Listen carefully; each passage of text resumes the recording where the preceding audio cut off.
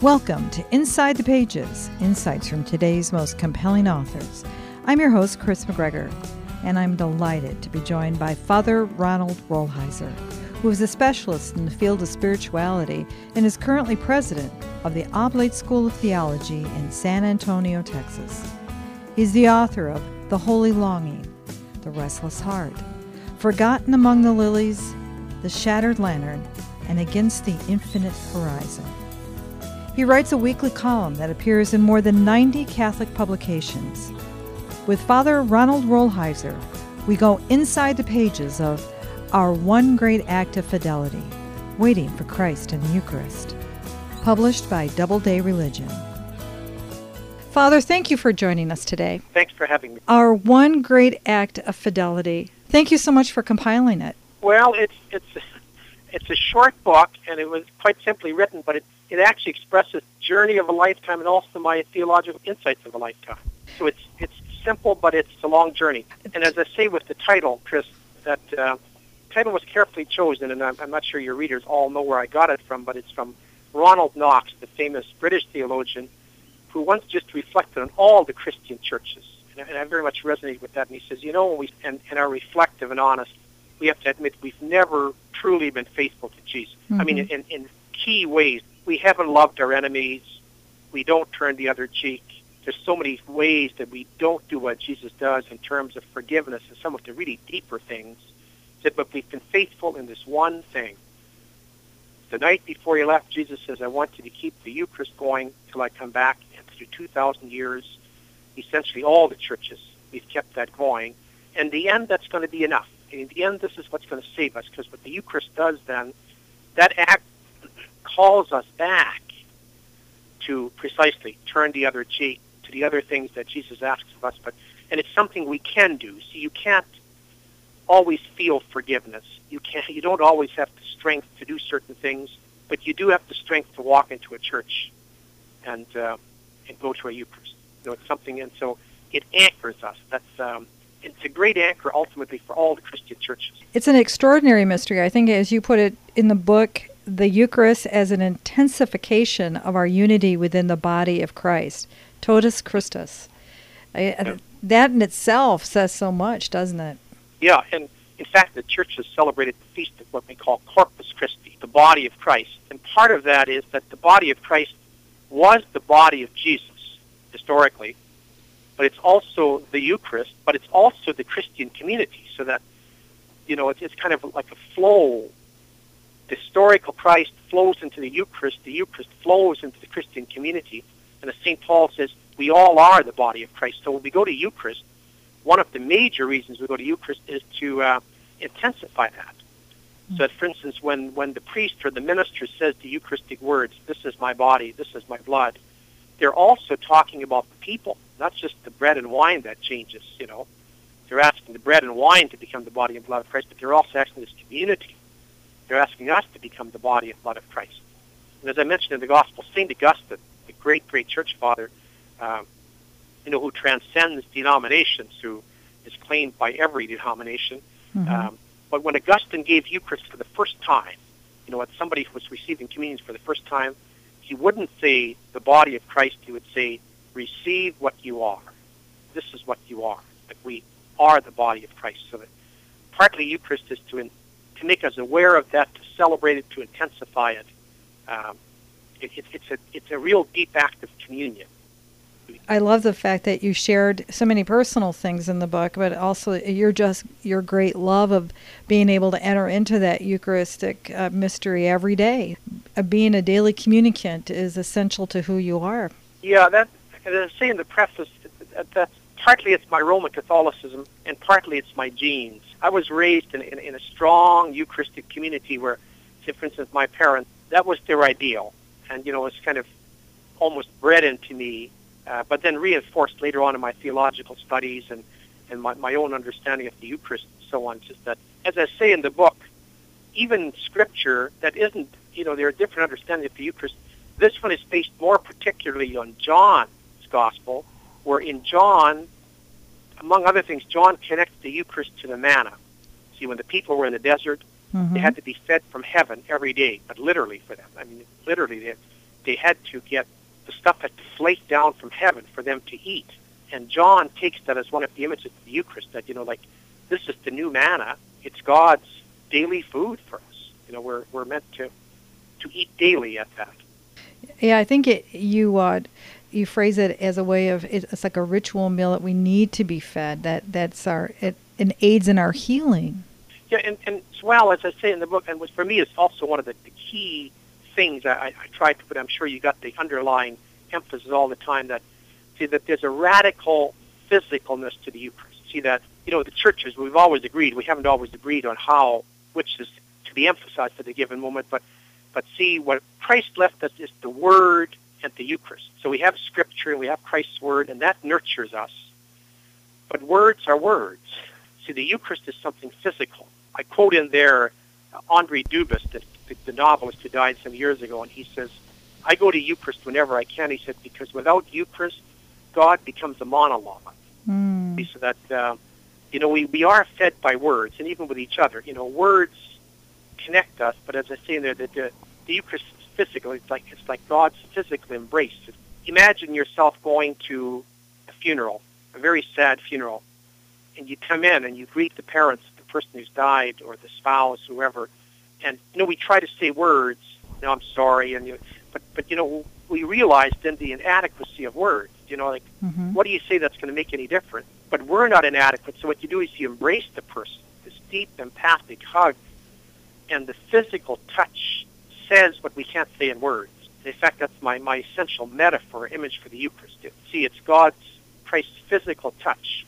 We also speak words. Christ gave us the Word and all the teachings and so on. And words have a relative power, but we also know that there's something deeper than words, and that's physical touch. And so the Eucharist is the physical touch. As Dubus says, without Eucharist, God eventually becomes a monologue, only a word. We're talking with Father Ronald Rolheiser, the author of Our One Great Act of Fidelity. And, of course, in these reflections on the Eucharist, the Eucharist as a sacrifice is something that, Father, I think sometimes we forget just what it is, that dimension of it, for many of us, that image of sacrifice. Yeah, and in fact, other than more recent, in Roman Catholic circles, oftentimes that doesn't get emphasized. And one of the reasons it doesn't get emphasized is simply it's the hardest part to understand. For instance, the single hardest section of this book to write was the section on sacrifice. Not because it isn't important, but sacrifice is something we understand more in our gut than our head. We don't have a slick, clear kind of phenomenology of sacrifice. And so, I approach it in terms of we have a sense of what that word means in ordinary life. A mother sacrifices her career so her kids can, to raise her kids. She's giving up something that somebody else benefits. To make a sacrifice by, tithing and giving, a tenth of your check to the poor or to the church or whoever, and that means you have to give up something somebody else benefits. Okay. Now we see Christ's death was a sacrifice. So pardon me, I want to insert another image. One of the images I use, because when I studied this in anthropology, it was very helpful. And they see what sacrifice does. It's not so much that, for instance, when we sacrifice towards God in prayer and giving up stuff, it's not that God needs that. We need to do it. So that because by doing it, we make ourselves realize that it's gift. So that the classical example is a farmer. Imagine a farmer grows some grain, okay? He harvests his grain, but, like in Old Testament times, so on, at the time of Jesus, if you were a pious Jewish farmer, you wouldn't eat a kernel of that wheat before you first took some and burned it in sacrifice to God. And it wasn't so much, they burned it because they believed the smoke literally went up to heaven. And it wasn't so much that God needs that, but by sacrificing it, we make ourselves aware this is a gift from God, And then when we actually do eat it, we'll appreciate it more. It's a little bit, a very simple thing, a grace before meals. I'm sure people aren't different than I am. If I don't pray before meals, I don't fully appreciate my food. Right. I gulp it. non-reflectively. If I pray deeply before a meal, I make myself aware that this is gift. It's a marvelous privilege to eat. This is good food. It's, and you simply enter into it much deeper and see, so that if you put those two concepts together, the way Jesus died for us, as the ultimate mother sacrificing life for the community, but also giving back to God, so we realize the great gift of that. Now that doesn't translate easily, because partly it's also mystery. It's a deep mystery. But it's a very, very important part of the Eucharist. The Eucharist, in Roman Catholicism, we've always emphasized that very strongly, sometimes too strongly. Sometimes we had to eclipse some of the other parts of the Eucharist. But it's, and Protestantism, in reverse, sometimes didn't emphasize it strongly enough. Mm-hmm. Protestantism would emphasize the day, the feeding, the other aspects, the intensification of community, and would neglect the sacrifice. But it's the most difficult part of the Eucharist to understand with our heads. Mm-hmm. I think a lot of times when we go to Eucharist, we get it in our gut. We get a sense that, we kind of know what that means without being able to simply explain it. Oh, I think that it's well said, Father, because I don't know how before I could have ever been bored. I'm ashamed to say that I was, but in my younger years, but how I ever could have gotten bored during the celebration of the Mass, and in particular the Eucharistic part, because there's so much happening if we really present ourselves, when we're really listening, when we're really participating in it. I mean, in just that memorial aspect of the Paschal Mystery, when you really ponder that, and I think you do such a beautiful job of that in that section of the book, where you talk about that memorial of the Paschal Mystery. I wonder, and I know I didn't, so I wonder if maybe some other people out there don't appreciate what the Paschal Mystery truly is. Okay, let me answer that, but first let me say also a word to boredom. I mean, forgive yourself for being human. Okay, you say so. No human being can sustain kind of passionate intensity for a long time. I mean, Mm-hmm. we can't do it in love, in marriage, or whatever. Sooner or later, we simply aren't built to be passionately, unbored and intense all the time. Right? Our psyches won't take it. So, Eucharist will at times be boring. But boring, I hope, as I say later on, as kind of a ritual, the way somebody goes to an AA meeting. Mm-hmm. It sounds the same. Something deep is happening under the surface, even though on the surface things sound, bland. Okay. Right. But in terms of the Paschal Mystery, again with sacrifice, I appreciate your questions, because you're wading into the deeper, more difficult parts, which it's helpful to emphasize. Next to the sacrifice, this is the next most difficult part of the Eucharist to get, and a lot of people certainly don't get this explicitly. They might have some sense in it, but see, when we go to Eucharist, in any church, say Roman Catholic, but Protestant churches have it.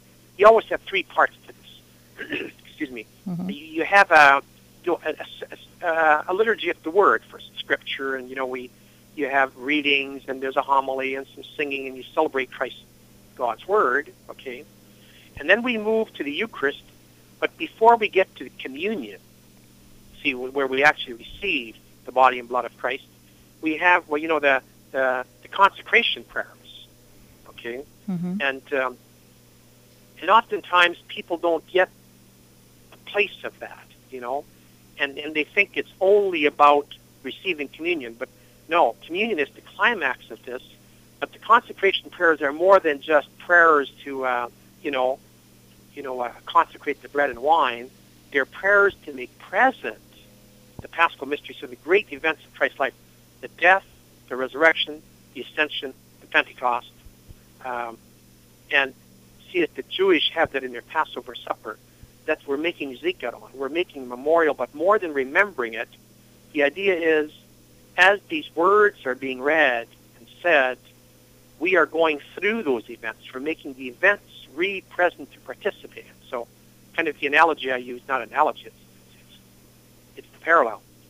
At a Jewish Passover supper, at a certain point, the father of the family, the presider, in this case would be the priest or the minister, stands up and from memory tells the story of them going through the Red Sea and Pharaoh being drowned, so on. But as he's saying this, it's more than just, telling a story. The people at the table believe that they are now, this is happening to them ritually, symbolically, but really. Well, it's the same thing when the priest or the minister says, we recall Christ's death, his resurrection, his ascension, his sending of the Spirit at Pentecost, and so on.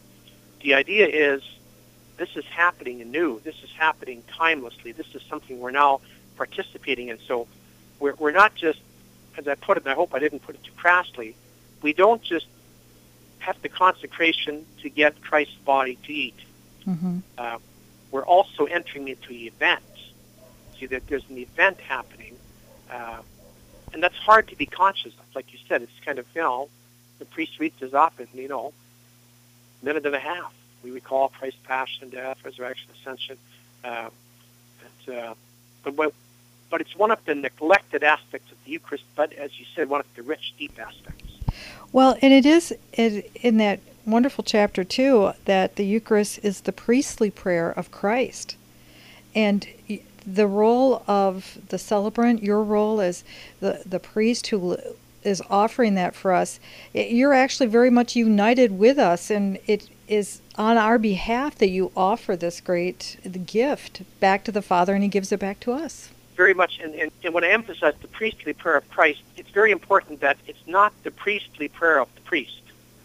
Mm-hmm. It's the priestly prayer of Christ, so that it doesn't matter which priest or minister is celebrating, it's Christ who's the true minister.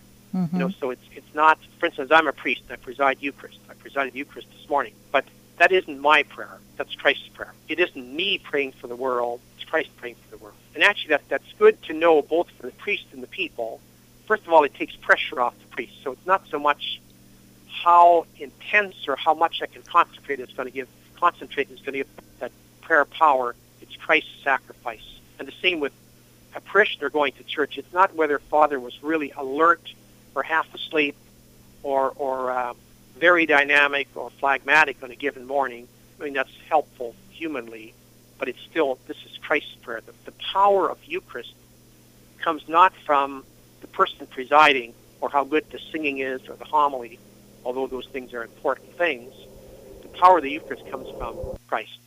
He left it, do this in memory of me, with the implication, I will be there, and I will be forming you into a people. That's why I think, Father, it's heartbreaking when we have that sense that it is Christ that's present. It's the prayer of Christ, and it's the gift of himself to us when we see our brothers and sisters walk away from the Eucharist because they have been hurt by someone in the clergy, or they're angry at a position of the church, and they're that sense that I no longer wish to participate in this great offering of Christ himself. That's a real tragic heartbreak for the church, isn't it? Yeah, it's a tragic heartbreak for everybody. I mean, it's tragic for the church, but it's also tragic for the person leaving. The person who's leaving is letting some human person get between them and some of the vehicles of God's grace, and it's tragic for everybody. It's a hard thing to break. One of my favorite philosophers, Christian philosophers, Michael Buckley, I remember seeing a line once that just simply stunned me because I realized it's true, and he says, at a wider level, he said, almost all atheism is a reaction to bad theism. So almost all atheists are reacting to bad religion. He said, they're not rejecting God, they're rejecting false notions of God as, certain individuals or people present it. Well, what you're seeing right now, that's true. It's so sad. So many people have been turned away from the Eucharist by bad Eucharist, by bad presiders, by bad whatever, people who betray something or just aren't human enough, aren't compassionate enough, don't radiate Christ's, and so it becomes hard to believe that this human instrument is actually Christ's instrument and that Christ is behind there, providing the power and the grace. It's hard for all of us, I say it very sympathetically, to get beyond the surface. The surface is what we have here at our institution. That's so true. We have a wonderful receptionist, and we say in the university she's the most important single person in the institution because that's who people are meeting. That's the first face. Mm-hmm. If you come to the door of an institution and you get a cold shoulder, you're going to think badly of the institution. Right. And right. it's the receptionist you're meeting, not the faculty and staff and all kinds of stuff, but it's the same. It's the priest or minister you're meeting. The real depth is Christ, but that we're the receptionist. We can put people off. Mm-hmm. We can put people off on Christ. And we're talking with Father Ronald Rolheiser about his book, Our One Great Act of Fidelity. And of course, it's reflections on the Eucharist, and it's such a wonderful book, Father, because I think you show us just so many of the different facets of that beautiful diamond that's the Eucharist. One of those areas I think that is so important for us is that area of justice. I don't mean to keep bringing up the tough ones for folks, but that's for the Eucharist and its connection to justice is that encounter with the person of Jesus, and what are we going to do about that? That's at the heart of it too, isn't it? Yeah, Chris, I got to give you credit. You brought up the three hardest issues. Sorry, Father. But the third one is justice. It's a tough one, and a lot of people are unwilling to link that to the Eucharist. Mm-hmm. They're saying, well, it's just being dragged in because it's politically correct or whatever. But it's not the case at all, because the Eucharist is Christ, the continuation of Christ's presence, and Christ is so clear, about that the poor. Remember, he says, "Whatsoever you do to them, you do to me." But even in the early Eucharistic texts that you see in Paul and the epistles and in the Acts of the Apostles and so on, notice that the apostles always challenging. There may not be distinctions. The rich shouldn't sit one place, the poor another. But then also, when you come to Eucharist, the rich have to give some of their monies to be taken to the poor. There can't be any discriminatory. There can't be male, female, Jew, slave, free. Just that complete leveling. Remember the example I used when I introduced that section, and I forget who was the Hilaire Belloc, I think it was, or something would be when he was going to become a Christian. Mm-hmm. He came from this kind of very endowed upper class family, and what upset his mother the most, she said, if you become a Roman Catholic and start going to the Eucharist, you're going to have to worship with the servants. That speaks about you. You're going to have to step down. We don't worship with servants. But notice that's not the correct view of the Eucharist. See, the Eucharist in that sense is the great equalizer, leveler, but not just that it levels us all and says, the poor sit with the rich and the rich with the poor, but also it calls us out of our richness to share with the poor, and calls us to be just people. So that, if I go to Eucharist, but let's take a crass kind of an example, a simplistic one, but suppose I'm a business, I own a business, but I'm not paying my workers just wages. Well, sooner or later, the Eucharist is going to push me to say, you shouldn't be doing this if you're not paying your just wages to your laborers. Mm-hmm. It's incongruous. You can't be at this table of equality and at this table of justice and not being equal, and you're being unjust in your labor practice. Mm-hmm.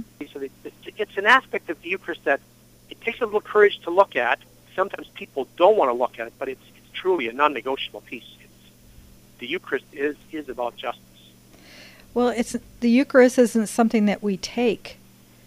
It's a gift that we share in. We're bringing something, we're offering, Yep. and it's being transformed. And from what, especially in what you've offered us in the reflections on this great gift, it's not to be taken lightly or taken selfishly. In fact, in the last part where I do spirituality of the Eucharist, notice that I like what you're saying. It's not to be taken. I say, actually, it's never to be taken. Period. It's meant to be received. Mm-hmm. Mm-hmm. And there's a whole different attitude or spirituality between taking something and receiving something. See, as I say, Adam and Eve took the apple, God was trying to give them life, so that the great Eucharistic gesture is an open hand, an open hand that's waiting to receive, whereas a hand reaching out, taking something, is the un-Eucharistic hand, the hand that's seizing something. So that, that the Eucharistic gesture is, the whole thing is about receiving. You receive something. Life is being given to you. You don't take life. I think you've helped us to lift our hearts up to the Lord. Well, I appreciate you saying that. I take that as the best way, when I understand gratitude, if someone says this help, hopefully it'll be a helpful book. Any final thoughts, Father? Maybe just this. In the preface, I say that this is really a deeply personal book. I'm a theologian. I'm a spiritual writer. This is clearly the most personal book I ever wrote. I mean, I tried to use all the best insights of Scripture and of theologians and church teachings and so on. But in the end, and I tried to give a wide, as we've been talking about, theology of the Eucharist, and its many dimensions. But in the end, the book is apologia pro vita sua. It's me saying, this is why the Eucharist for me is so central to my life and who I am, and why not a single day goes by that unless something comes up, I'm going to go to Eucharist. How this is my faith anchor, and I share it with the larger community with the hope that it can become a faith anchor for a lot of people. Well, you make me want to rush to Mass right now. Well, that's the nicest thing you can say to me. Father, thank you so much. May we ask for your priestly blessing? Okay. So, Lord, we ask you to look upon all Christians who celebrate Eucharist in the name of your Son, to bless us all, nurture us by the Eucharist, and find ways beyond our own divisions to lead us all back to one Eucharistic table, so that all of us can be brothers and sisters in one church around one altar. And we pray this deeply through the prayer that Jesus has given us, the Eucharist. Amen. Amen. Father Rolheiser, thank you so much. Well, thank you so much for having me. We've been going inside the pages of Our One Great Act of Fidelity, Waiting for Christ in the Eucharist, with Father Ronald Rolheiser. To learn more about this book or to obtain a copy, go to doubledayreligion.com, the website for Doubleday Religion, or you can find it at any fine Catholic bookstore. To hear and download this discussion, along with many others, go to www.insidethepages.com. I'm your host, Chris McGregor. Join me next time for Inside the Pages, insights from today's most compelling authors.